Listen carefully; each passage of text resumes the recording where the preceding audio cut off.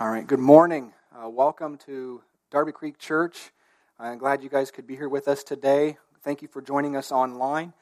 We're doing things a little bit differently this morning. We're going to have a pre-recorded worship set, and then we'll dive into the message after that. So without further ado, I'll turn it over to Charlie to kick us off with worship this morning. For those of you who are here, please stand, and we'll go ahead and sing.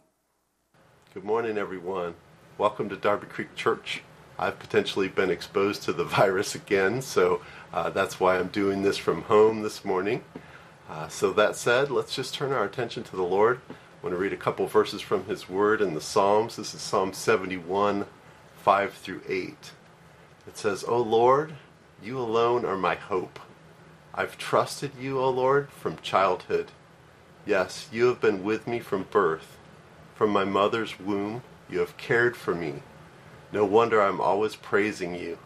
My life is an example to many because you have been my strength and protection. That is why I can never stop praising you. I declare your glory all day long. Amen. That's His Word. Let's go to Him in prayer. Lord God, we just thank you for this morning. We thank you for your goodness and your protection for us. You give us so many reasons to praise you, God. So we want to lift our voices to you, God. We want to sing of your goodness. We want to sing of all the good you've done for us and the greatness of your name.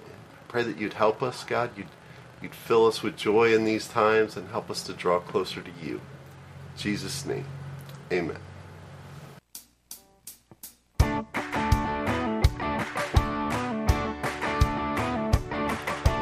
All my life, all I know, God's been good to my soul. Mountain high, valley low, I'm gonna see wherever I go. I say, oh my life, all I know, God's been good to my soul. Mountain high, valley low, I'm gonna see wherever I go. God is for me, He's not against me. I will hold to the plans He has for me. When I'm breaking, He will fix me. I will call on the name of the Lord. All my life, all I know, God's been good to my soul. Mountain high, valley low, I'm gonna see wherever I go. He's my heart song in my sorrow.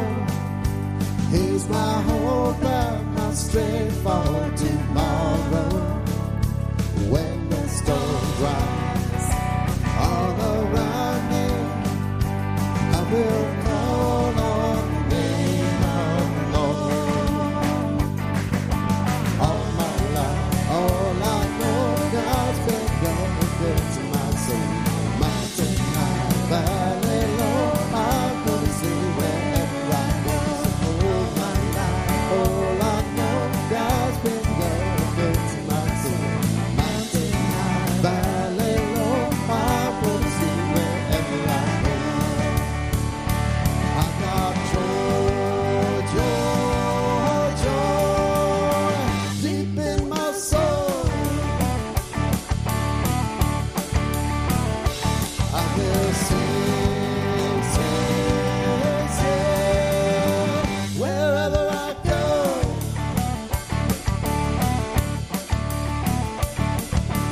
All my life, all I know, God's been good to my soul. Mountain high, valley low, I'm gonna see wherever I go. So, oh my life, all I know, God's been good to my soul. Mountain high, valley low, I wanna see wherever I go. All right, I want to share this prayer of repentance and restoration from Psalm 51. It says this, Purify me from my sins, and I will be clean. Wash me, and I will be whiter than snow. Oh, give me back my joy again. You have broken me, now let me rejoice. Don't keep looking at my sins. Remove the stain of my guilt. Create in me a clean heart, O God. Renew a loyal spirit within me. Do not banish me from your presence, and don't take your Holy Spirit from me. Restore to me the joy of your salvation, and make me willing to obey you. Then I will teach your ways to rebels, and they will return to you. Amen. Let's go to the Lord in prayer again and just turn from our sins this morning. Lord God, we just thank you for that portion of your word and the reminder that we do need to turn from sin. We do need to repent to be restored, and just ask God now that you would forgive us our sins, all the things that you're bringing to mind. And we thank you for your Son Jesus, that he went to the cross, shed his blood so that we can be forgiven and washed clean of those things. And we thank you, God, for all that you're doing. Thank you that you can restore us to full fellowship with you, and we can rejoice and sing. In Jesus' name, amen.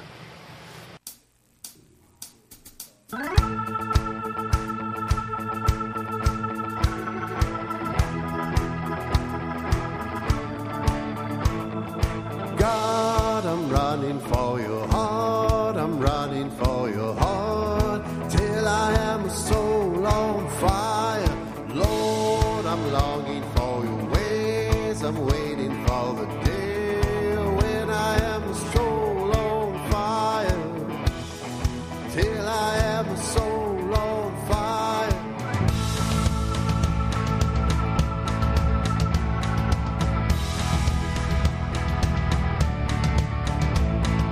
God, I'm running for your heart, I'm running for your heart, till I am a soul on fire. Lord, I'm longing for your ways, I'm waiting for the day when I am a soul on fire, till I am a soul on fire. Lord, restore the joy I had when I have wandered greatly bad. In this darkness lead me through, until all I see is you, yeah. God, I'm running for your heart, I'm running for your heart, till I am a soul on fire. Lord, I'm longing for your ways, I'm waiting for the day when I am a soul on fire, till I am a soul on fire. Lord, let me burn for you again. Let me return to you again.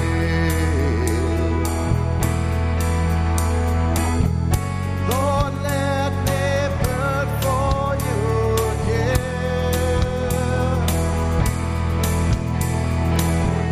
Let me return to you again. God, I'm running for your heart, I'm running for your heart, till I am a soul on fire.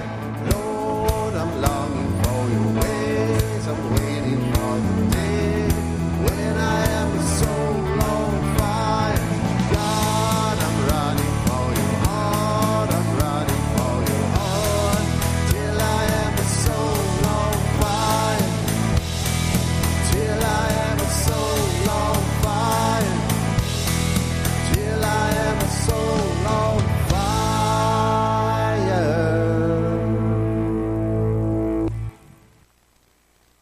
Awesome. Thank you. You can have a seat. Well, before we get started with this morning's service, we just got a couple of announcements to mention. First off is we got Operation Christmas Child coming up here. In fact, the deadline for getting the shoe boxes up to the church here for Operation Christmas Child is November 22nd. That's next Sunday. So we have several boxes up here already, actually, to support that shoebox ministry. And I know I've heard the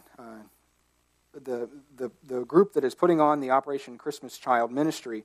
They have made clear that even though that we're in the middle of a pandemic, it's actually the reason why we should be doing more shoeboxes and even spreading the word of the gospel to the children who receive these boxes. It's an awesome opportunity to share the gospel and to get the word out, and especially to provide hope in a time when it seems like there's not much hope really going on. So that's next week, the deadline to get those shoeboxes in. Also, check the website out. I think there's ways, if you can't bring a shoebox in, there's ways you can donate to continue to support that ministry and to keep it going. I believe there's also a way you can support building your own a box virtually, or I don't know if it means you're actually going to do it on the website, but there's a way you can actually support the development of a box online. So take a look at that on the Operation Christmas Child website. Additionally, starting November 29th, we're going to be starting a new series, an Advent series. Greg mentioned this last week. The series of Love Came Down.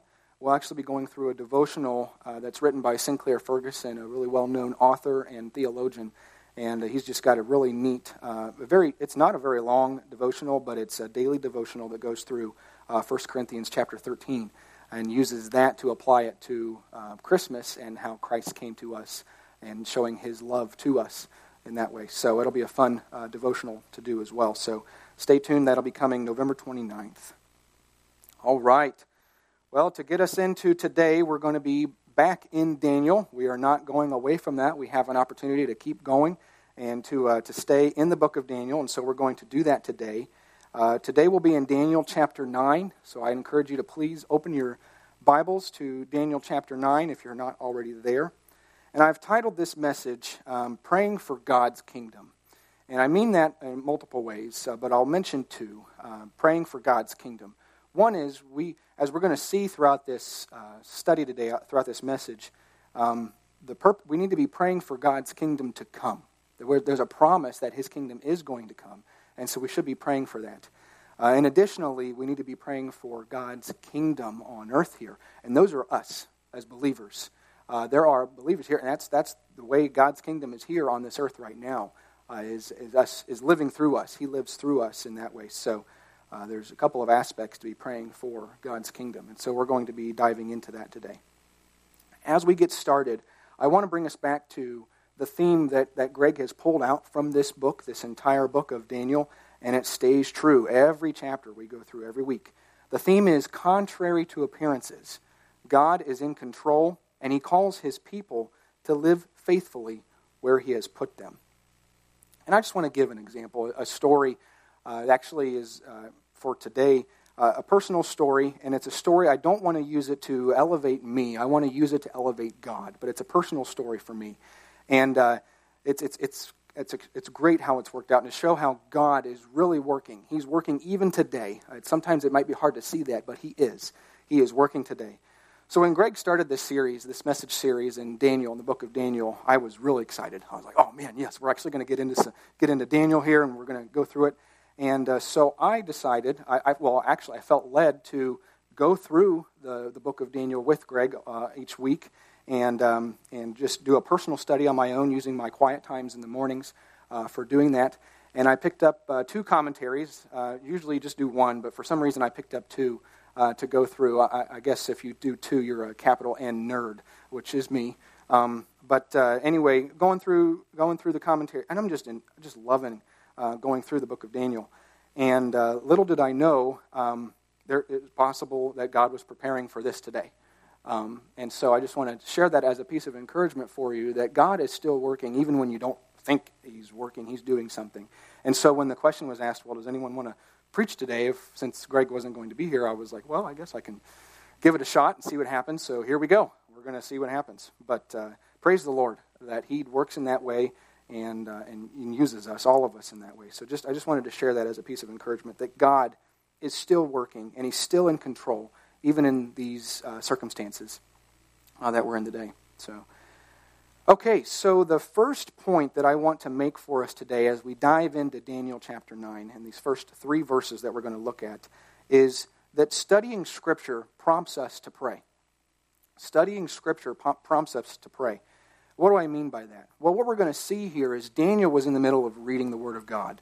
The context that he gives us here in the beginning of chapter 9 is that he was reading. He was studying God's Word.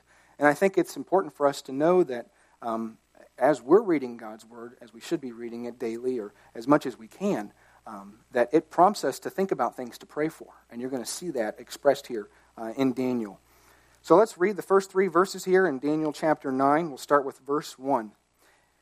Daniel says, "In the first year of Darius, the son of Ahasuerus, by descent a Mede, who was made king over the realm of the Chaldeans, in the first year of his reign, I, Daniel, perceived in the books the number of years that, according to the word of the Lord, to Jeremiah the prophet, must pass before the end of the desolations of Jerusalem, namely 70 years. Then I turned my face to the Lord God, seeking him by prayer and pleas for mercy with fasting and sackcloth and ashes." Okay, so we get some context here, some really great context that I want to use to set us up for getting into the actual prayer that we're going to see starting in verse 4. So we see that we're in the first year of King Darius. And in fact, we actually know what that exact year is. It's kind of nice that the Word of God gives us these pinpoint dates. And the first year of Darius here is 539 BC. It's actually 539 BC. And to be honest, that is when Daniel is probably in his 80s. He's probably in his mid-80s or early 80s at this point in time. And it's probably, this what we're seeing today is probably a point in time before Daniel is thrown into the lion's den. So we covered that in chapter 6. We saw an actual event take place. But now we're bouncing around here a little bit, and we are in Daniel 9, where Daniel is probably in his 80s. And the next question I want to ask then is, what was Daniel reading? What was he looking at here that drove him to start praying, as we see in verse 3? We see that he is reading according to the word of the Lord to Jeremiah the prophet. So when we look at that, we say, okay, he's reading from the book of Jeremiah. He's reading from Jeremiah's word here. And I think it's interesting that he refers to Jeremiah's word as the word of the Lord. He doesn't refer to it as Jeremiah's word or Jeremiah's thoughts. He refers to it as Scripture. This is God-breathed. This is the word of the Lord to Jeremiah. And it's an echo of what we see Paul teaching Timothy when he says that all Scripture is God-breathed and useful for training. And so we see that here in Daniel. And so let's turn to Jeremiah. I'm actually going to turn to Jeremiah chapter 25. The reason why I'm turning to Jeremiah 25 is because we see that he is reading about how many years must pass before the end of the desolations of Jerusalem. And he finds out that it's 70 years. That's what he mentions here in verse 2. And so we're going to turn to Jeremiah 25, where you're going to see where he was probably reading from. In fact, there's going to be several passages we're going to see in Jeremiah today that Daniel was probably reading from. So we'll start with Jeremiah chapter 25, and I'll start with verse 8. Jeremiah says, "Therefore, thus says the Lord of hosts, because you have not obeyed my words, behold, I will send for all the tribes of the north, declares the Lord, and for Nebuchadnezzar, the king of Babylon, my servant, and I will bring them against this land and its inhabitants, and against all the surrounding nations. I will devote them to destruction, and make them a horror, a hissing, and an everlasting desolation. Moreover, I will banish them from the voice of mirth and the voice of gladness, the voice of the bridegroom and the voice of the bride, the grinding of the millstones and the light of the lamp. The whole land shall become a ruin and a waste." Can you just imagine Daniel picking this up and reading from this? He has to be realizing that's me. That happened to me. I was the one pulled out of Jerusalem. I was pulled out by Nebuchadnezzar, king of Babylon. I can't imagine what Daniel had to have been feeling at that point. Looking at that and going, how did we not see this? How did we not see this coming? We had it with us. Jeremiah had told us that this was going to happen. And yet Daniel's reading it. I can just imagine the tears that he is probably filling his face, that he's thinking, oh my goodness, this is exactly what's happened. But he doesn't stop reading. We're going to go on here. Continues in verse 11. It says, "This whole land shall become a ruin and a waste, and these nations shall serve the king of Babylon 70 years. Then after 70 years are completed, I will punish the king of Babylon and that nation, the land of the Chaldeans, for their iniquity, declares the Lord, making the land an everlasting waste. I will bring upon that land all the words that I have uttered against it, everything written in this book, which Jeremiah prophesied against all the nations. For many nations and great kings shall make slaves even of them, and I will recompense them according to their deeds and to the work of their hands. So the tears that Daniel's having here as he's reading this probably turn from sadness to joy, because immediately he sees that the nations will serve the king of Babylon 70 years. Okay, I can only imagine Daniel's doing the math in his head. Okay, I'm about 80. I've been here for probably 65 years. I was pulled out of Jerusalem around 14, 15 years of age. And now I'm in my 80s. It's been 65 years. We're not too far away. There's 70 years here. God said there's 70 years. And he goes on to say, this is what the word of Jeremiah says, that God will punish the king of Babylon. Remember, the first year of King Darius, what happened right before Darius came in and took over Babylon and took over the kingdom? Belshazzar was killed. Remember when we did that in Daniel chapter 5? We looked at the writing on the wall. Darius came in and killed Belshazzar, wiped out the Babylonian empire and the Babylonian king, and started reigning. So Daniel has seen this, he's experienced it, the king of Babylon being punished and destroyed. We saw that in Daniel 5. And so he's reading that going, whoa, we are close. I mean, we've got prophecy. Now remember, Daniel's 80. He's experienced a lot of God's prophecy and fulfillment of God's prophecy, even in the midst of his just immediate life, right? We had him recounting dreams for Nebuchadnezzar. He had experienced God telling him what the dreams meant that Nebuchadnezzar had and providing that to Nebuchadnezzar, and then also saw them fulfilled. He saw Nebuchadnezzar cut down to eating grass like an ox. And he was able to prophesy that to Nebuchadnezzar. He experienced it. So when he's reading this in Jeremiah, I can only imagine he is thinking, this is going to happen. I've seen it happen. I've seen God work this way. He's going to do it. There's no doubt. And so he's got that in the back of his mind as he's preparing to pray. Now, what I think is interesting is if we move to Jeremiah 29, verses 10 through 14, we see why he's probably starting to begin to pray. So Jeremiah 29, verse 10 says, "For thus says the Lord, when 70 years are completed for Babylon, I will visit you, and I will fulfill you to my promise and bring you back to this place. For I know the plans I have for you, declares the Lord, plans for welfare and not for evil, to give you a future and a hope. Then you will call upon me and come and pray to me, and I will hear you.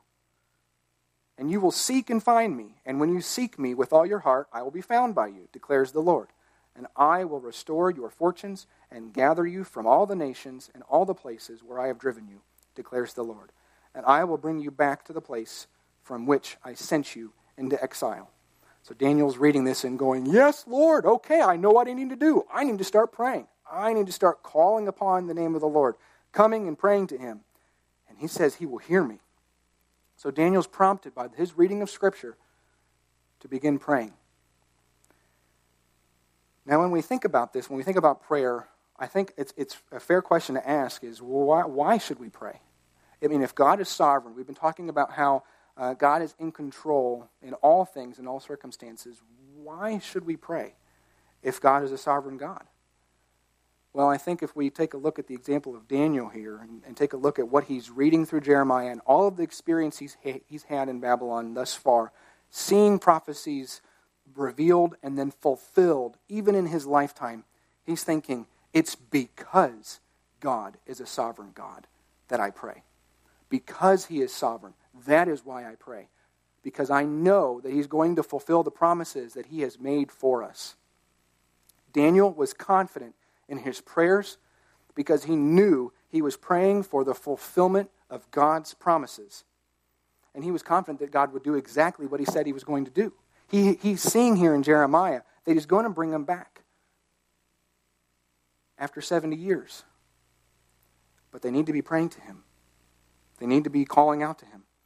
So just before we get into the actual prayer here in Daniel 9, I want to encourage us, as we're thinking about prayer and studying the Scripture to prompt us to pray, I think as we're reading the Word, we need to be looking for all the promises that God gives us. There are so many. The Word is rich in promises that God gives us, and things that are still yet to be fulfilled, or are being fulfilled daily in the lives of believers. And so just some examples of that. I want to give to you some examples of promises, and these are just a few. I am not going to give you an exhaustive list. I encourage you to look out and find for that, because you will be encouraged. Go study and see if you can find all of the promises that God has given us. These are just a few. So in Philippians chapter 1, verse 6, Paul writes to the Philippians, and they're going through a tough time at that point, and he says to the believers, "And I am sure of this, that he who began a good work in you will bring it to completion at the day of Jesus Christ." What he's saying here is, yes, you're sinners. We're all sinners, but God is going to sanctify you through His Son, Jesus. He's going to bring you closer to a state of holiness. He's going to remove that sin from you, but you have to trust in Him to do that, and He will. So that's one thing we can be praying for, is consistently asking the Lord to remove the sin from us. To think that we don't sin anymore, well, that's a sin in itself, because it's a lie. We do sin. We're all sinners. But God continues to work with us and through us to sanctify us and prepare us for heaven. And I'm not saying that we're going to be perfectly holy before we die. I think that once we die and we're in heaven, that's when we will experience that holiness and that total fulfillment of sanctification. But God will, who began a good work in you, will bring it to completion at the day of Jesus Christ. That's a promise for us. And so we need to be praying for that would happen even in our lives, that He would remove the sin, continue to remove the sin from us. Another promise is in John chapter 14, verse 27. Jesus mentions, "Peace I leave with you, my peace I give to you. Not as the world gives, do I give to you." Oh, I love that. Not as the world gives, do I give to you. This is Jesus talking about what He's giving. "Let not your hearts be troubled, neither let them be afraid."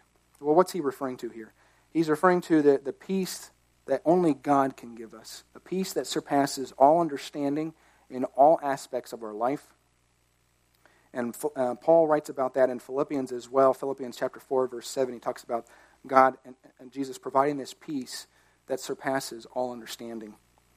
And so we can pray for that. We can pray for that peace. When something comes along, we need to be praying that God would give us that peace. And we can pray for that because we know it's a promise that He will give it to us. And then in Psalm 23, David mentions that the Lord is my shepherd who will walk through the valley of the shadow of death with us. He is a shepherd. A shepherd walks with his sheep. He cares for his sheep and takes care of them. We have that promise that He will do the same thing for us as we're walking through the valley of the shadow of death. Jesus knows exactly what that's like because He's experienced it on the cross. So that's a promise for us to know that He will walk with us through the darkness. And then finally, in Revelation chapter 21, I just want to turn to it for you because this is a promise that is yet to be fulfilled, completely fulfilled, but His work is going towards this, what the Lord is doing here. So in Revelation chapter 21, verse 1, John records, "Then I saw a new heaven and a new earth. For the first heaven and the first earth has passed away, and the sea was no more. And I saw the holy city, New Jerusalem, coming down out of heaven from God, prepared as a bride adorned for her husband. And I heard a loud voice from the throne saying, 'Behold, the dwelling place of God is with man. He will dwell with them, and they will be His people. And God Himself will be with them as their God.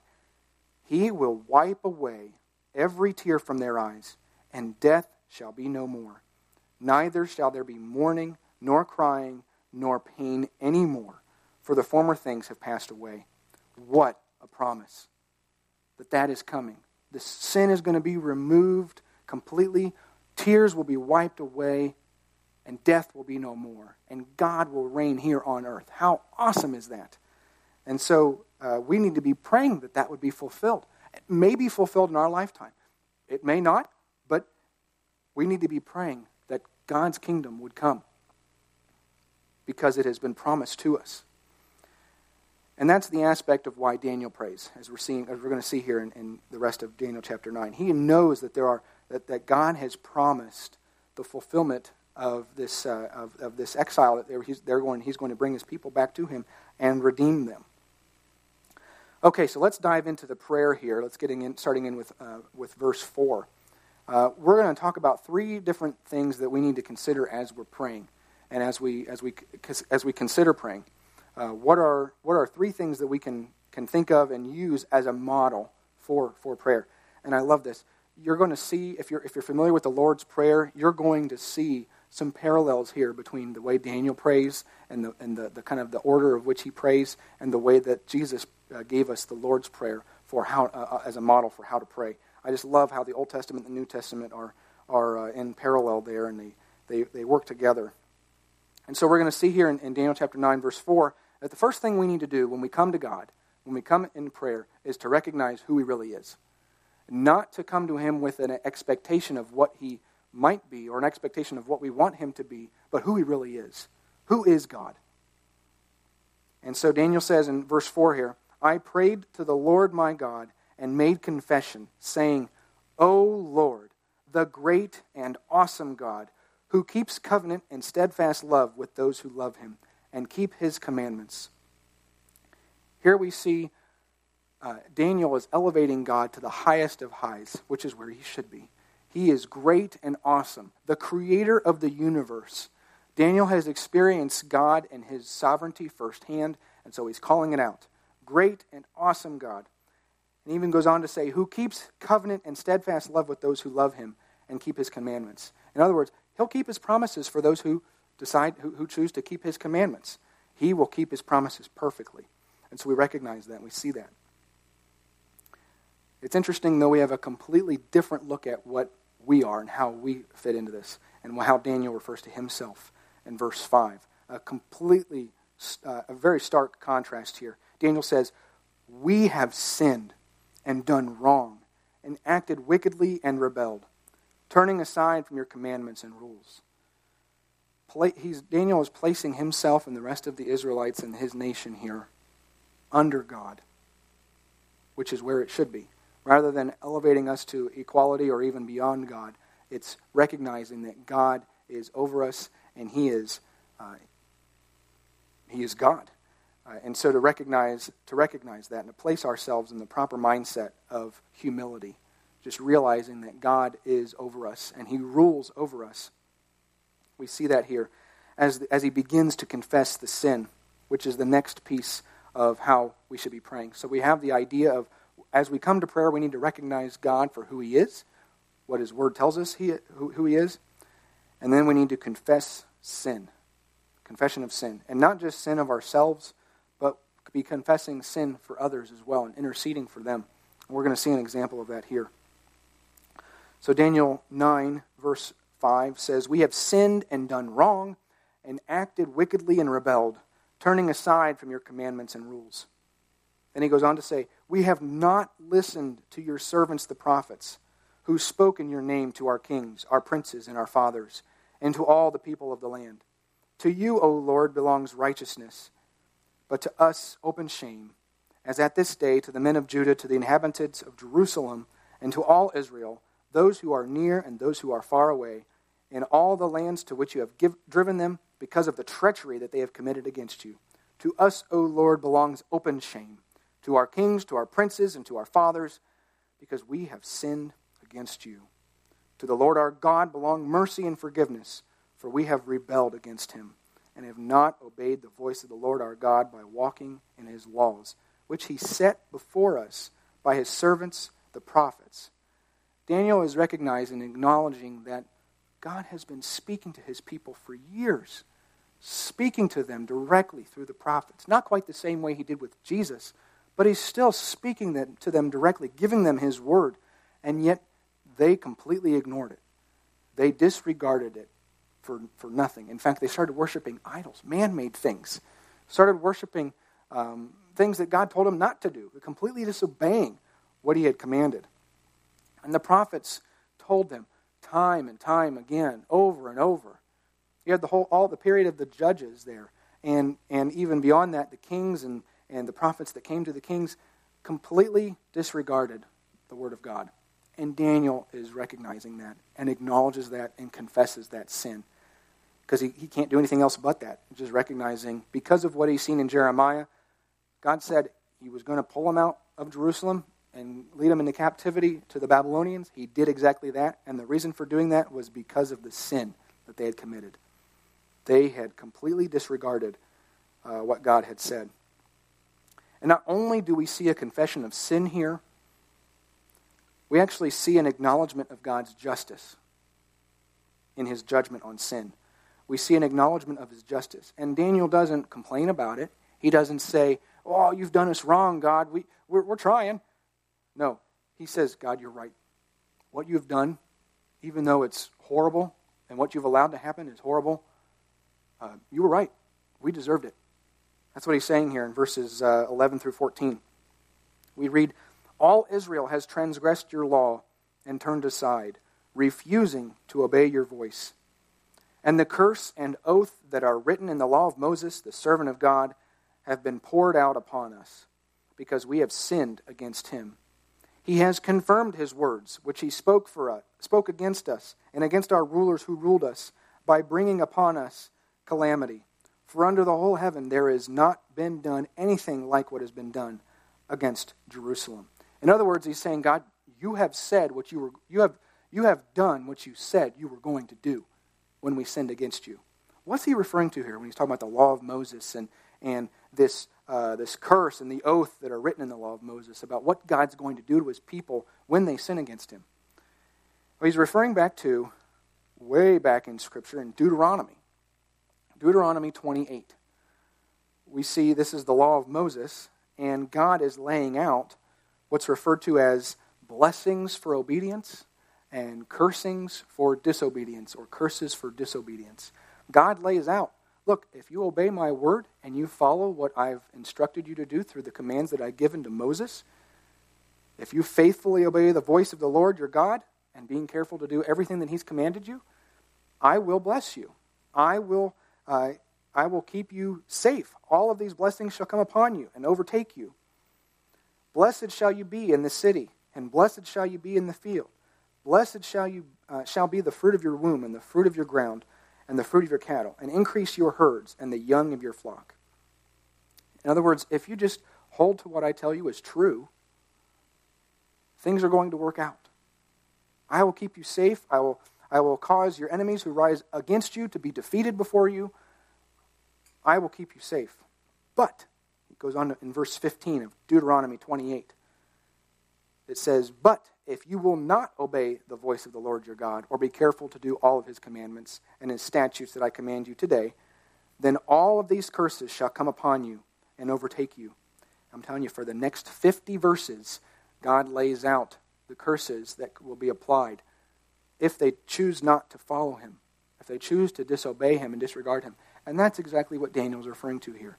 And one of them is exiling them out of their land and spreading them apart, separating them all over the land and exiling them. That's one of the curses. And Daniel is recognizing that. And he's recognizing not only that it has happened, but that God was correct in doing so. It was right for him to do that. And that's part of the confession of sin, is recognizing where God has judged and where he's right in making those judgments. Then finally, the last 4 verses here of this chapter here, verses 16 through 19, we see Daniel moving on to pleading for God's people, pleading for his country, pleading for his nation, praying on behalf of his people here. And I think this is a good example for us to consider as we pray. Daniel says, "O Lord," in verse 16 here, he says, "O Lord, according to all your righteous acts, let your anger and your wrath turn away from your city Jerusalem, your holy hill, because for our sins and for the iniquities of our fathers, Jerusalem and your people now have become a byword among all who are around us. Now therefore, O our God, listen to the prayer of your servant, and to take his pleas for mercy. And for your own sake, Lord, make your face to shine upon your sanctuary, which is desolate. O my God, incline your ear and hear.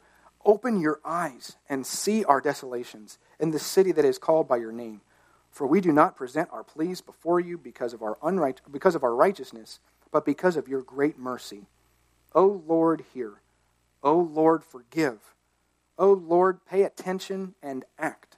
Delay not for your own sake, O my God, because your city and your people are called by your name.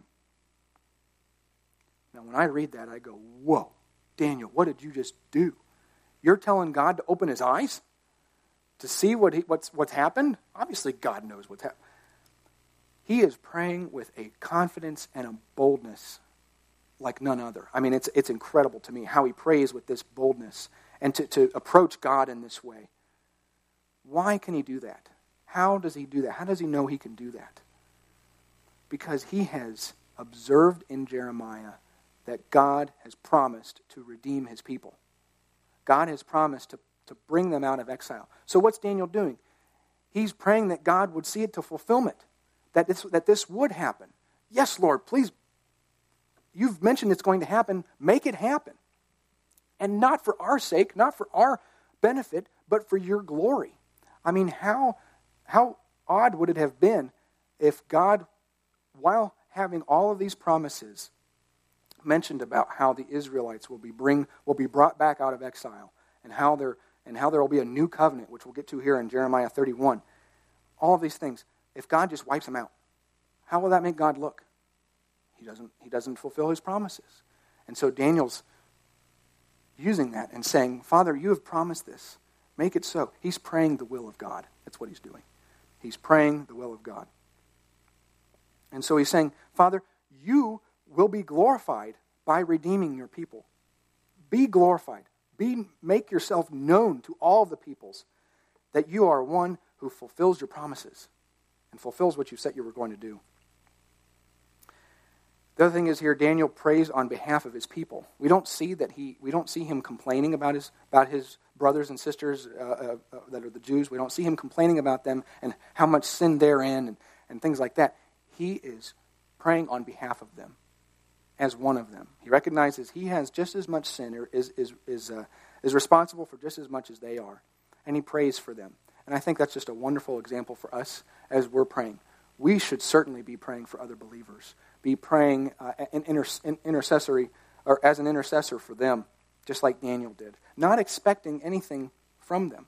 If someone sins against you, rather than demanding that they ask for forgiveness and things like that, we should be praying that God would forgive them. Father, forgive them, for they don't know what they're doing. We can pray that for unbelievers who don't yet know Christ. We can be praying in that way, asking the Lord to forgive them. He has promised that he would, according to his will, and so we can be praying for those things. You can be praying for your spouse, that they would be forgiven, that God would work in them, not expecting your spouse to change, but knowing that God can change them. Same thing with children, praying for your children, or children praying for your parents, praying for them that God would work through them and fulfill the promise that I even mentioned here in Philippians 1:6, that he who began a good work in you will bring it to completion. We can be praying those things for each other as for believers. And as I mentioned earlier, we can be praying for the salvation of unbelievers, those who are in God's kingdom. We just don't know it yet because it hasn't happened in just yet in this world. God has, since eternity past, has set up who is going to be his children. And so we have the opportunity to be praying for those people as well, that they would come to know him. The key here is not so that we would be lifted up or glorified. The key in all of this, and the mindset behind the way Daniel was praying, was so that God would be glorified. The other aspect here that Daniel recognizes as he's praying, and we can see this as we look over the holistic prayer here, is there are elements of grace and righteousness that he's recognizing here. He understands the righteousness of God, the requirement for penalty for sin, that there is a penalty for sin. If God were completely righteous, and he would have been right to do this, he could have wiped the Israelites off the face of the earth, and he would have been right in doing so, because that's what they deserved. But at the same time, God is full of grace. Okay? And so he uses this righteousness and this grace. And grace is that forgiveness of sin, is promising to redeem us if we turn to him. And we see the culmination of righteousness and grace when we look at the cross. If you look at Jesus' death on the cross, you wouldn't need Jesus' death on the cross if there was no grace, because God would have been right in destroying all of us, destroying the world. Adam and Eve came, they sinned, God killed them, end of story. That could have been it. And that he would have been right in doing that. But he had another plan. In addition, we see that grace is fulfilled on the cross, because if God was full of grace, he would just keep forgiving us and forgiving us all the time without any penalty, without anything. Grace would have been sufficient in that way. But he's both. Sin requires a penalty, and so therefore we see Christ on the cross crucified as a fulfillment of that righteousness and grace altogether on the cross there. And I mentioned the cross because I want to conclude with Jeremiah 31. So we see Daniel's been reading through Jeremiah, and I just wonder if he's even reading this passage as well. In Jeremiah 31, starting with verse 31, the word says, "Behold, the days are coming, declares the Lord, when I will make a new covenant with the house of Israel and the house of Judah, not like the covenant that I made with their fathers on the day when I took them by the hand to bring them out of the land of Egypt, my covenant that they broke," which is why they're in exile now, "though I was their husband, declares the Lord. For this is the covenant that I will make with the house of Israel after those days, declares the Lord. I will put my law within them, and I will write it on their hearts. And I will be their God, and they shall be my people. And no longer shall each one teach his neighbor and each his brother, saying, Know the Lord. For they shall all know me, from the least of them to the greatest, declares the Lord. For I will forgive their iniquity, and I will remember their sin no more." Daniel sees this new covenant, and it's kind of a foreshadowing to what we're going to talk about next week with the rest of chapter 9 here, verses 20 through 27. But this new covenant that Jeremiah is talking about here, I want us to look forward to Luke 22, verse 20, where Jesus mentions, while he's preparing the Lord's Supper and introducing that to the disciples, he says, look, this is the blood, and this cup is the blood of the new covenant. This covenant of my blood. So Jesus, his coming and his crucifixion is the new covenant. It changes, it provides the new covenant for God's people. And so we have hope in this new covenant, and we should be praying with that in mind and reminding ourselves of the promises that God has given us, so that his kingdom would come and that his will would be done on earth as it is in heaven. Let's pray. Dear Heavenly Father, I just thank you for today. Lord, I thank you for your word. It is just so encouraging to see how, even in the Old Testament, you give us examples of how you have fulfilled your promises over and over and over again. And even today, we can see how you're fulfilling your promises in our own lives. And we know that you're still working. Father, we just thank you for that. Lord, I lift up everyone that's not with us today, that wasn't able to make it out, whether due to sickness or just health concerns or whatever. Father, I just pray that you would be with each one of them today. Just wrap your arms around them, and Father, help them to know that you are near.